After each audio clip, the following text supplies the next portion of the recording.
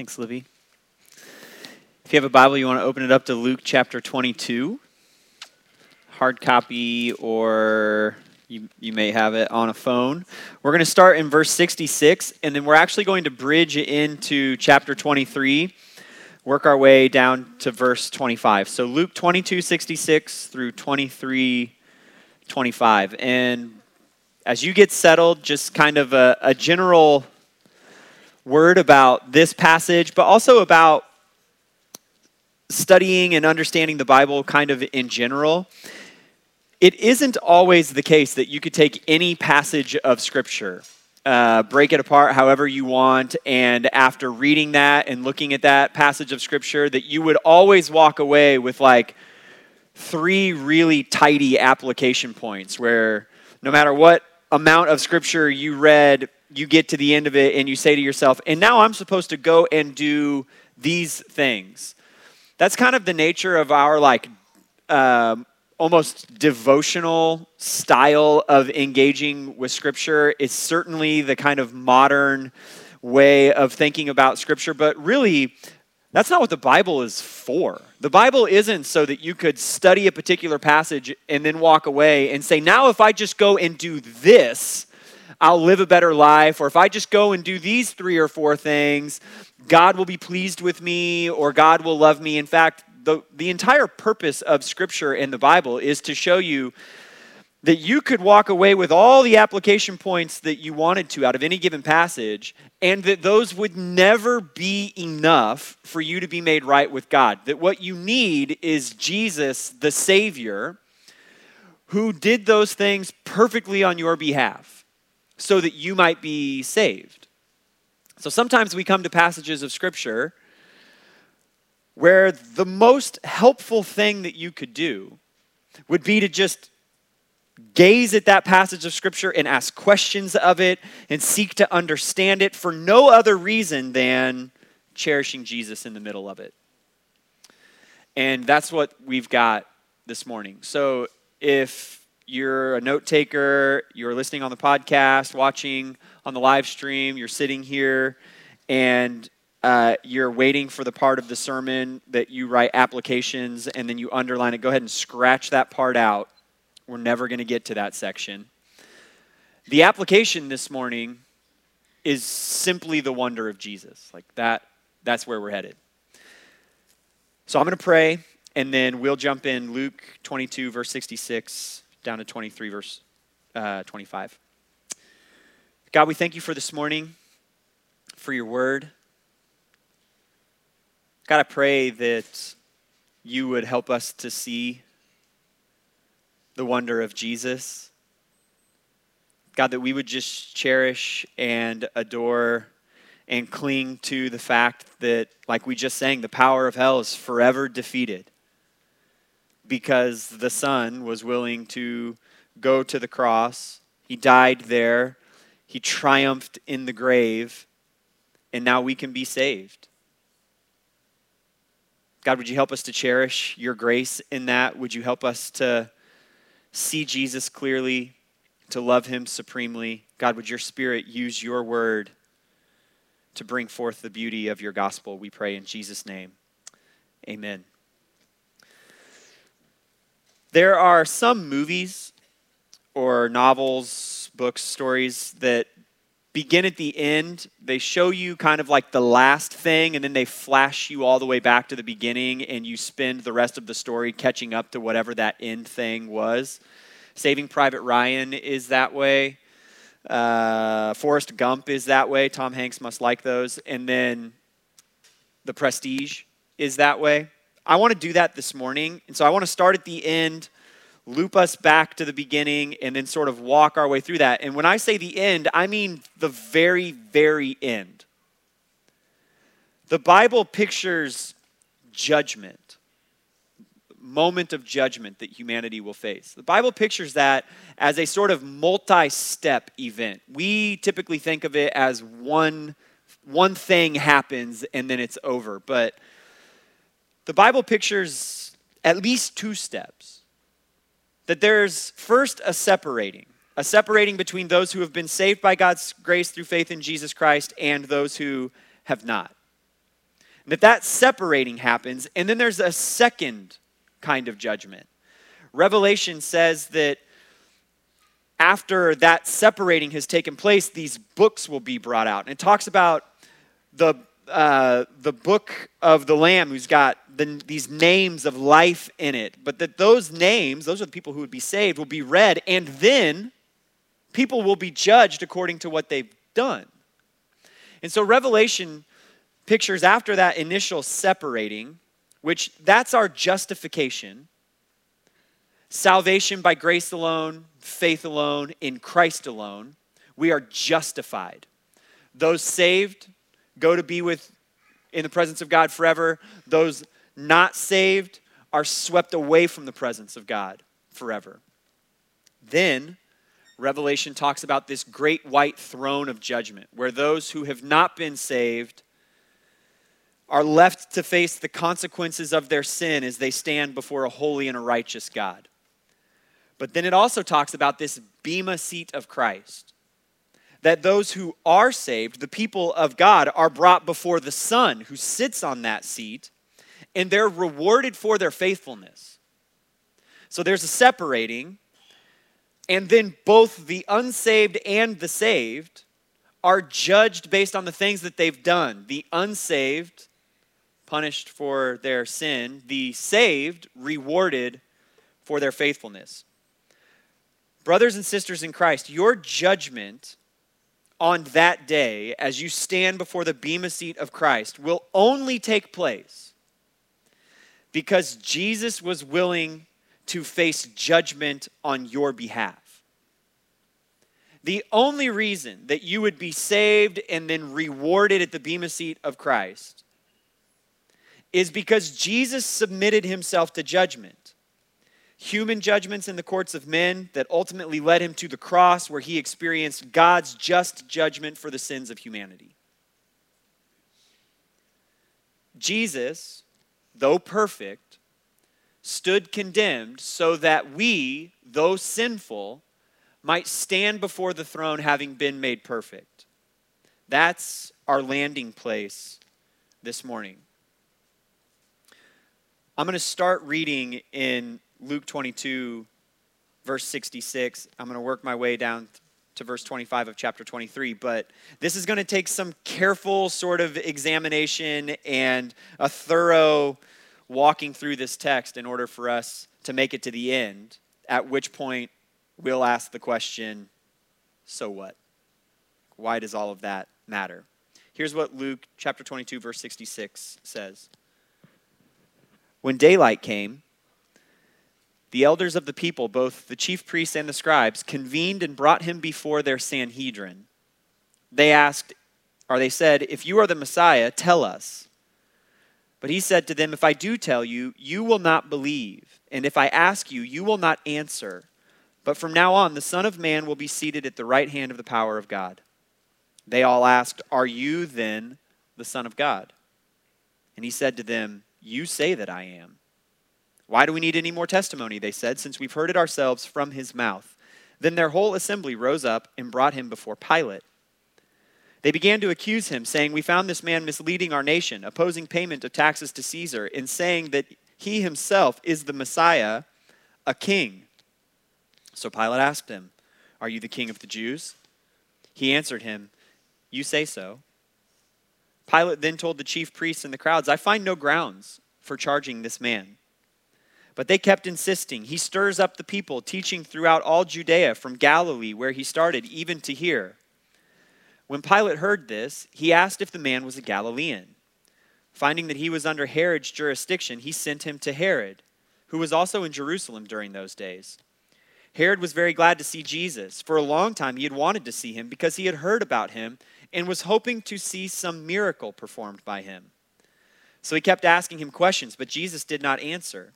The chief priests and the scribes stood by, vehemently accusing him. Then Herod, with his soldiers, treated him with contempt, mocked him, dressed him in bright clothing, and sent him back to Pilate. That very day, Herod and Pilate became friends. Previously, they had been enemies. Pilate called together the chief priests, the leaders, and the people, and said to them, "You have brought me this man as one who misleads the people. But in fact, after examining him in your presence, I have found no grounds to charge this man with those things you accuse him of. Neither has Herod, because he sent him back to us. Clearly he has done nothing to deserve death. Therefore I will have him whipped and then release him." Then they all cried out together, "Take this man away. Release Barabbas to us." He had been thrown into prison for a rebellion that had taken place in the city and for murder. Wanting to release Jesus, Pilate addressed them again, but they kept shouting, "Crucify, crucify him." A third time he said to them, "Why? What has this man done wrong? I have found in him no grounds for the death penalty.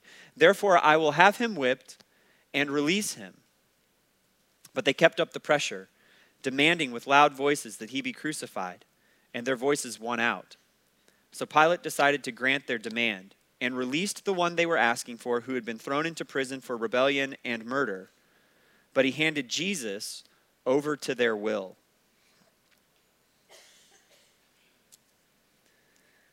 Where are we in Jesus' last day? We actually get a timestamp at the start of this. You know how your cell phone, if it's an iPhone at least, when you're texting with a person and then you stop and there's a gap and either they text you, it'll give you like a little, like a timestamp, like, hey, these text messages took place at this time on this particular day. And then it doesn't do that for a while, and then if there's a long enough break, it gives you another timestamp.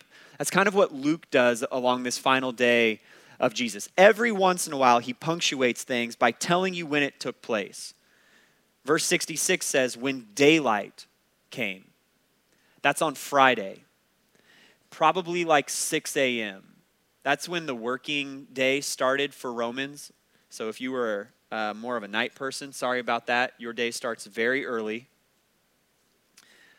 The next time we get a timestamp, it's at noon on Friday.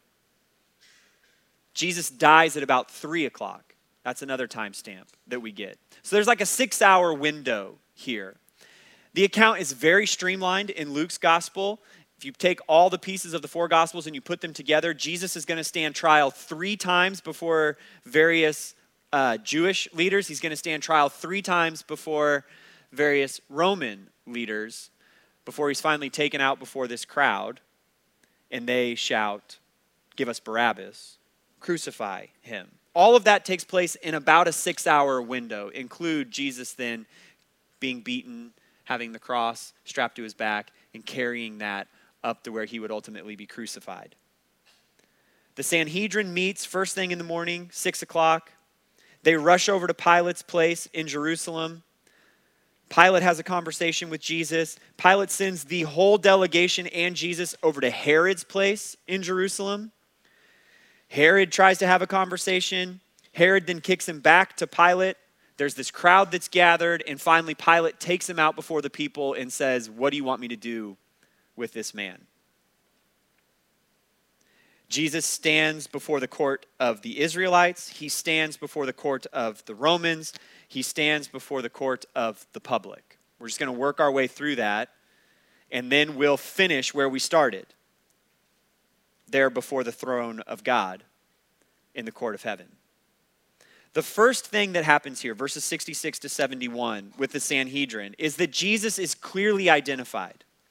From the start of his gospel, Luke has had one goal: that we would understand or know with certainty the things that have been said about Jesus. Luke's entire purpose is that people would have clarity about who Jesus is. And that is the crux of the issue for the Jewish leaders. Who is Jesus actually, and who is he claiming to be? And the way this conversation plays out is important for what happens just a little bit down the road here. In fact, Jesus has been very careful about the names he uses for himself throughout the entirety of his ministry. So the first thing at daybreak here that the Sanhedrin asks of Jesus, if you're the Messiah, tell us. The word there for Messiah is the word Christos. That word can either be translated as Christ or Messiah. And at various points throughout the New Testament, one or the other of those terms is used. There's a very specific reason why the translators of the New Testament use the word Messiah here. Ultimately, what the Sanhedrin needs is a charge that they can bring against Jesus, that they can take to the Roman courts in order to have Jesus sentenced to death. The Roman court will not care one bit about a theological squabble between some random man from Galilee and the Jewish leaders of the day. They're not interested in getting involved in that. What they need, the Sanhedrin, is a charge that Rome would say, now hold on, that's a problem. What they would care about is if this man Jesus, who's got this large following, is claiming to be king. There's no room in Rome for someone who would tell anyone to follow them instead of Caesar. And so that word, Messiah, literally means anointed. Who gets anointed? Kings. In the Old Testament, Saul is anointed, David is anointed, Solomon is anointed. So what's the real question that these Jewish leaders are asking Jesus? Jesus, if you have been anointed, tell us. Notice his answer. He said to them, if I do tell you, you will not believe. And if I ask, you will not answer. But from now on, the Son of Man, Jesus switches the identifying term, will be seated at the right hand of the power of God. Jesus' answer is essentially, hey, let's not play this game. You know who I am, and you don't believe. For the religious leaders, the question is one of name. Are you Messiah or not? For Jesus, the question is one of belief. Call me what you want, you won't believe who I am. And so he flips his name, his identifier, to the Son of Man. That's a human term. And it's quite a powerful statement. The Son of Man will be seated at the right hand of the power of God. But it's one that doesn't totally suit the Sanhedrin's needs, or they aren't able to make sense of it. And so they respond with another question. Are you then the Son of God? And Jesus says, if you say so. Like if that's what you're calling me, that sounds good. But if you've been reading through the Gospel of Luke, or you've sat down with this book like Luke's original audience, and you read start to finish, you would understand that that phrase, Son of God, has been used by a lot of different entities at different times. The angel Gabriel said that the baby that Mary would give birth to would be the Son of God. That's the Annunciation. That happens in Luke chapter 1, verses 32 to 35. At Jesus' baptism in Luke 3:22, the Father booms from heaven, "This is my Son, with whom I am well pleased." At Jesus' temptation by Satan in Luke chapter 4, Satan identifies Jesus as the Son of God. At the Transfiguration, the Father confirms it. Luke 9:35, "This is my Son."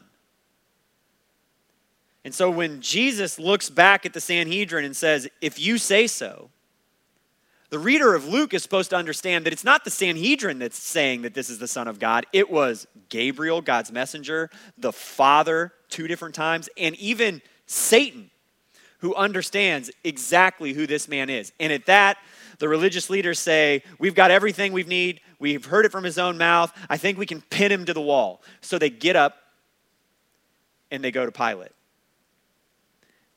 And with Pilate, Jesus is going to be falsely accused. The whole assembly rose up, brought him before Pilate. They began accusing him, saying, we found this man misleading our nation, opposing payment of taxes to Caesar, and saying that he himself is the Messiah, a king. If you've got a Bible there in front of you, either flip to John chapter 18 or swipe to John chapter 18, whatever it takes for you to get there. John gives us a larger account of what happens in the middle of this trial. It starts in John 18, verse 29. And so we're going to put both of these together to understand what happens between Jesus and Pilate. Why does the Sanhedrin need to go to Pilate in the first place? That's an important question. There's like a confusing delegation of power as it relates to the Roman Empire at this time. There were these local councils in various places who could determine matters of guilt or innocence as it relates to certain charges, but a lot of times they couldn't apply a sentence. They could just determine was a person guilty or not, and then they would need the Roman official to give a sentence, particularly in the issue of execution, capital punishment. And so what does the Sanhedrin actually want from Pilate? Well, let's just read this passage in John 18. This is starting in verse 28. Then they led Jesus from Caiaphas, high priest, to the governor's headquarters. It was early morning. They did not enter the headquarters themselves, otherwise they would be defiled and unable to eat the Passover. So Pilate came out to them and said, "What charge do you bring against this man?" They answered him, "If this man weren't a criminal, we wouldn't have handed him over to you." They're not interested in a trial, right? Look, Pilate, skip the pleasantries. We've already determined that this guy is guilty. You don't need to engage with any of that. Just take our word for it. If he weren't guilty, we wouldn't waste your time at like 7 a.m. Verse 31, Pilate told them, "You take him and judge him according to your law." Then, notice the next phrase. "It's not legal for us to put anyone to death," the Jews declared. They said this so that Jesus' words might be fulfilled, indicating what kind of death he was going to die. What do they want from Pilate? A sentence. Not a trial, not an accusation of guilt. They just need Pilate to hand down the sentence that Jesus should die. That's what these religious leaders have wanted since the early days of Jesus' ministry. They think they finally got him and they can get that sentence. So they go and they say, "Pilate, trust us, he's guilty." Pilate says, "Well, then what are you doing here? We can't put anyone to death. Only you can do that." Then Pilate went back into the headquarters, summoned Jesus, and said to him, "Are you the king of the Jews?" Jesus answered, "Are you asking this on your own, or have others told you about me?" Look, do you want to know that? Or are you only asking that because that's what someone says? Pilate says, "I'm not a Jew, am I?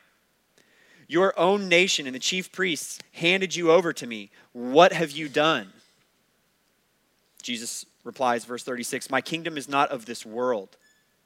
If my kingdom were of this world, my servants would fight so that I wouldn't be handed over to the Jews. But as it is, my kingdom is not from here." "Are you a king then?" Pilate asked. "You say that I'm a king," Jesus replied. "I was born for this, and I've come into this world for this, to testify to the truth. Everyone who is of the truth listens to my voice." What is truth? Pilate said. He wants to have an existential conversation all of a sudden. After he said this, he went out to the Jews again and told them, "I find no grounds for charging him." Flip back to Luke chapter 23. Luke takes all of that conversation and condenses it. Verse 3, Pilate asked him, "Are you the king of the Jews?" He answered, that's Jesus, "You say so." Then Pilate told the chief priests and the crowds, "I find no grounds for charging this man." They don't want a legal judgment from Pilate. They want a sentencing. Pilate can't give them the sentence because he doesn't think that Jesus is guilty of anything. "I can't kill an innocent man," is what Pilate is saying. There are 3 explicitly political charges brought against Jesus. Those are in verse 2. "We found this man misleading our nation." That would be the act of sedition. There's a fine line between treason and sedition. Sedition is that you're saying or doing things that would cause people to engage in treason. Treason would be to take up weapons against the king or the government. So there's a fine line there. Jesus is misguiding the nation. In reality, he hasn't done anything close to this. He's been engaging in conduct and speech that seeks to lead people into a true relationship with God, and that is a threat to the Jewish system of religion, not to Rome. The second charge is that he opposes paying taxes to Caesar. That one's patently false. Jesus recently taught that one should render to Caesar what is Caesar's. That's an obvious lie. Third, he himself has said that he is the Messiah, a king. This is the one that could potentially get Jesus the death penalty. If he were rivaling challenging or questioning the authority or the position of Caesar, the king in Rome, that's an automatic death sentence. But again, even that statement is false. Jesus never uses that title for himself. In fact, he was very careful not to use it with the Sanhedrin moments ago. Throughout his ministry, you could go back and read the entire Gospel of Luke. He never attaches that title to himself. Peter confesses that Jesus is the Messiah, but even in that conversation, Jesus does not take up the title. When he rode into Jerusalem, he was careful to avoid the images or the actions that would position himself as a king. He didn't come in on a big white horse. He came in on a donkey. But this is the charge that Pilate picks up on. Are you king of the Jews? Jesus' answer, my kingdom is not of this world. So for Pilate, you're no threat then. Your kingdom is not of this world, then you are not my problem. I find no reason to put this man to death. Jesus is actually repeatedly declared innocent over the course of these trials. The first one is Chapter 23, verse 4, Pilate told the chief priests and the crowd, I find no grounds for charging this man. The next one happens in verse 11. Pilate finds out that Jesus is from Galilee, and it's like he breathes a sigh of relief and says, this problem is not mine. Go see Herod. That's who you should be talking to. So they all shuffle over to Herod's place. Herod, we're told in chapter 23, verse 8, was really glad to see Jesus because for a long time he had heard about this man and wanted to see a miracle for himself in person. So he gets Jesus there in front of him, and he starts trying to get Jesus to do something miraculous, like, hey, I heard you could change water into wine. Maybe do that, and we can just really get drunk together or something, like we can have a grand old time here, Jesus. Jesus says nothing. He does not do any miracles. And so what happens in verse 11? Herod, with his soldiers, treated him with contempt, mocked him, dressed him in bright clothing, sent him back to Pilate. They put some gaudy robe on him. They dress him up to look like a king because obviously he's not. That's what Herod is saying. This is all a circus. Here, you want this man to be claiming he's a king? I'll dress him up like a king for you. Get out of my hair. Go back to Pilate. Big picture, Luke is doing something very specific in all of this.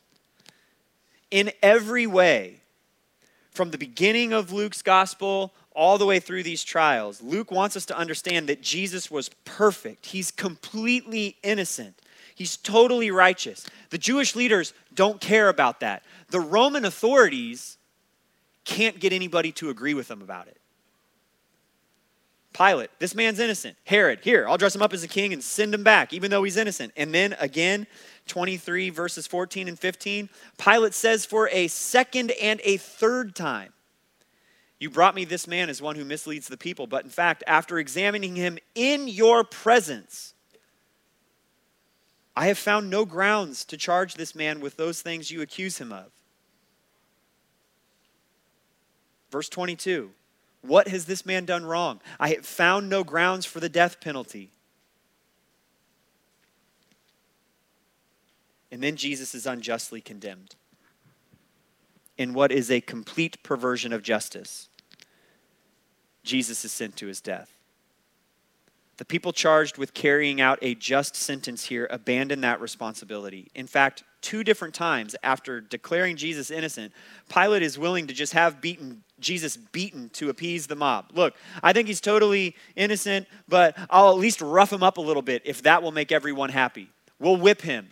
We'll beat him, and then we can all move on.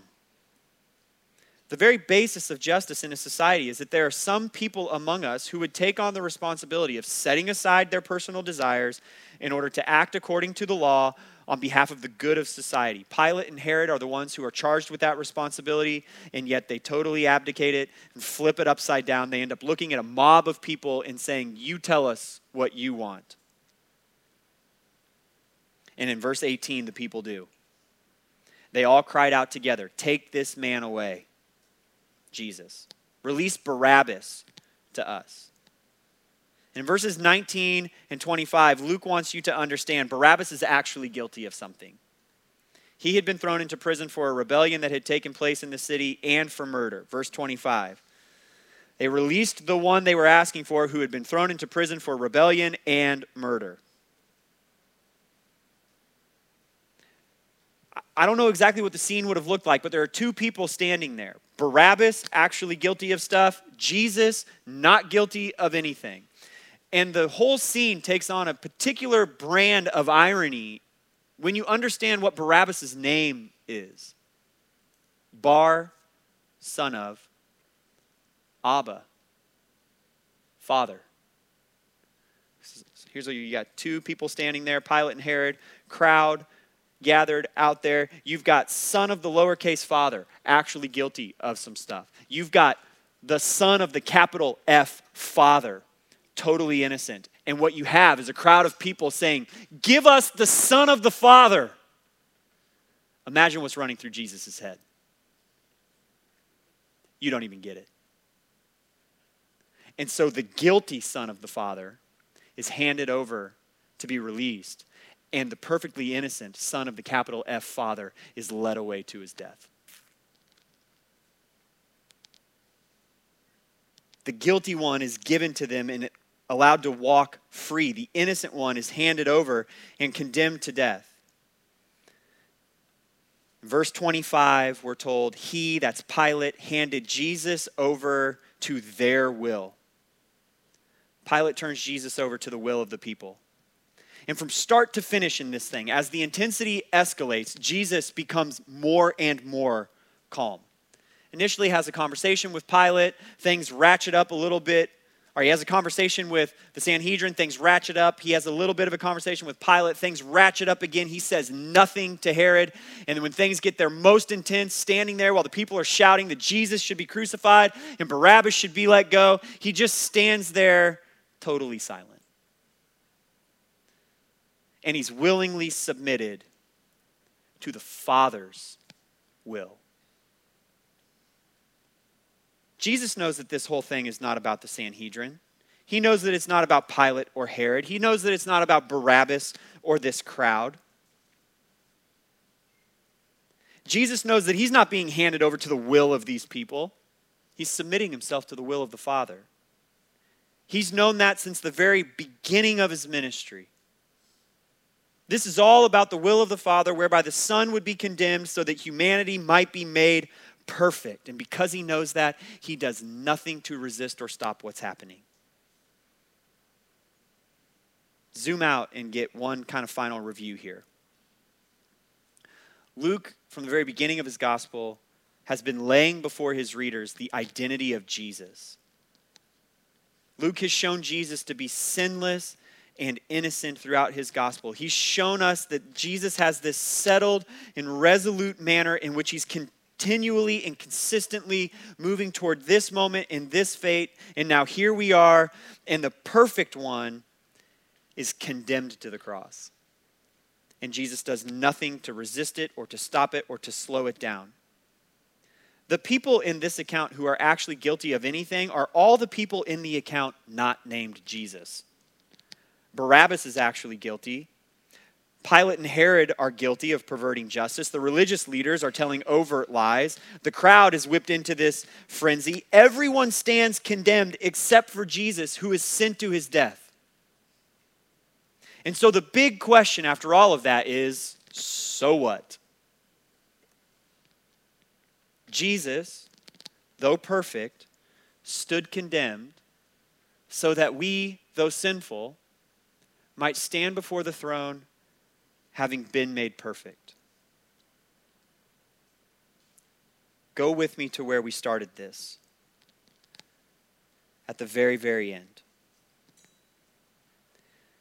Jesus says in his own ministry that at the end of all things, there will be a separating of believers and unbelievers, those saved by God's grace through faith in Jesus and those who are not. He says it'll be like wheat from chaff on a threshing floor. It will be like sheep being separated from goats in a livestock pen. It'll be like good fish being separated from worthless fish on a dock somewhere. It'll be like good trees that bear good fruit being separated from bad trees that bear bad fruit in an orchard. The first thing that happens at our moment of judgment is that separating. Those made righteous by God's grace through faith in Jesus will be separated from those left marked by their own sin.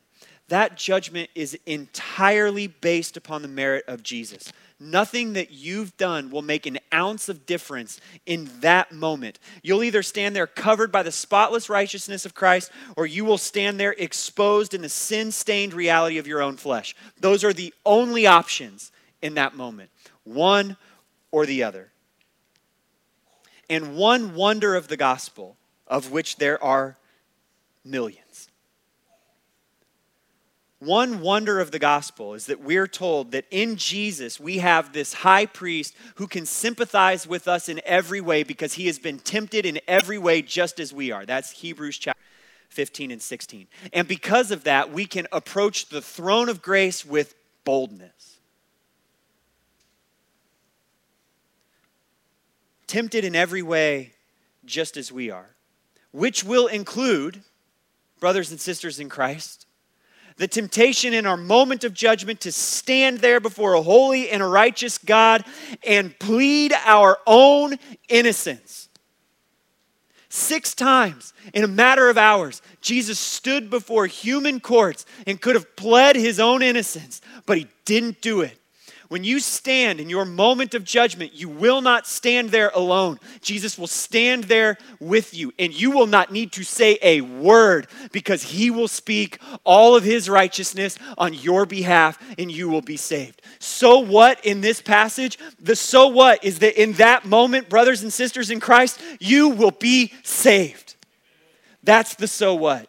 It's not go home and do these 3 or 4 things and in that moment then you will be saved. It's sit here and stare at the wonder of Jesus and see that he has done everything on your behalf and you cannot add a single iota to it, nor do you need to. That's the beauty and the wonder of the gospel. And when you stand there in the court of heaven before the throne of God and you are tempted to plead your own innocence, the blood of Christ will plead on your behalf. Because he was willing to stand condemned, even though innocent. Before the throne of God above, I have a strong and perfect plea. A great high priest whose name is love, whoever lives and pleads for me. My name is written on his hands. My name is graven on his heart. I know that while in heaven he stands, no tongue could ever bid me to depart from God. That's the wonder of the gospel.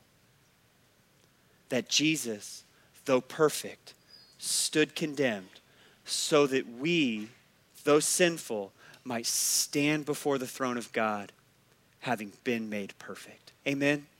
Amen. Let's sing together.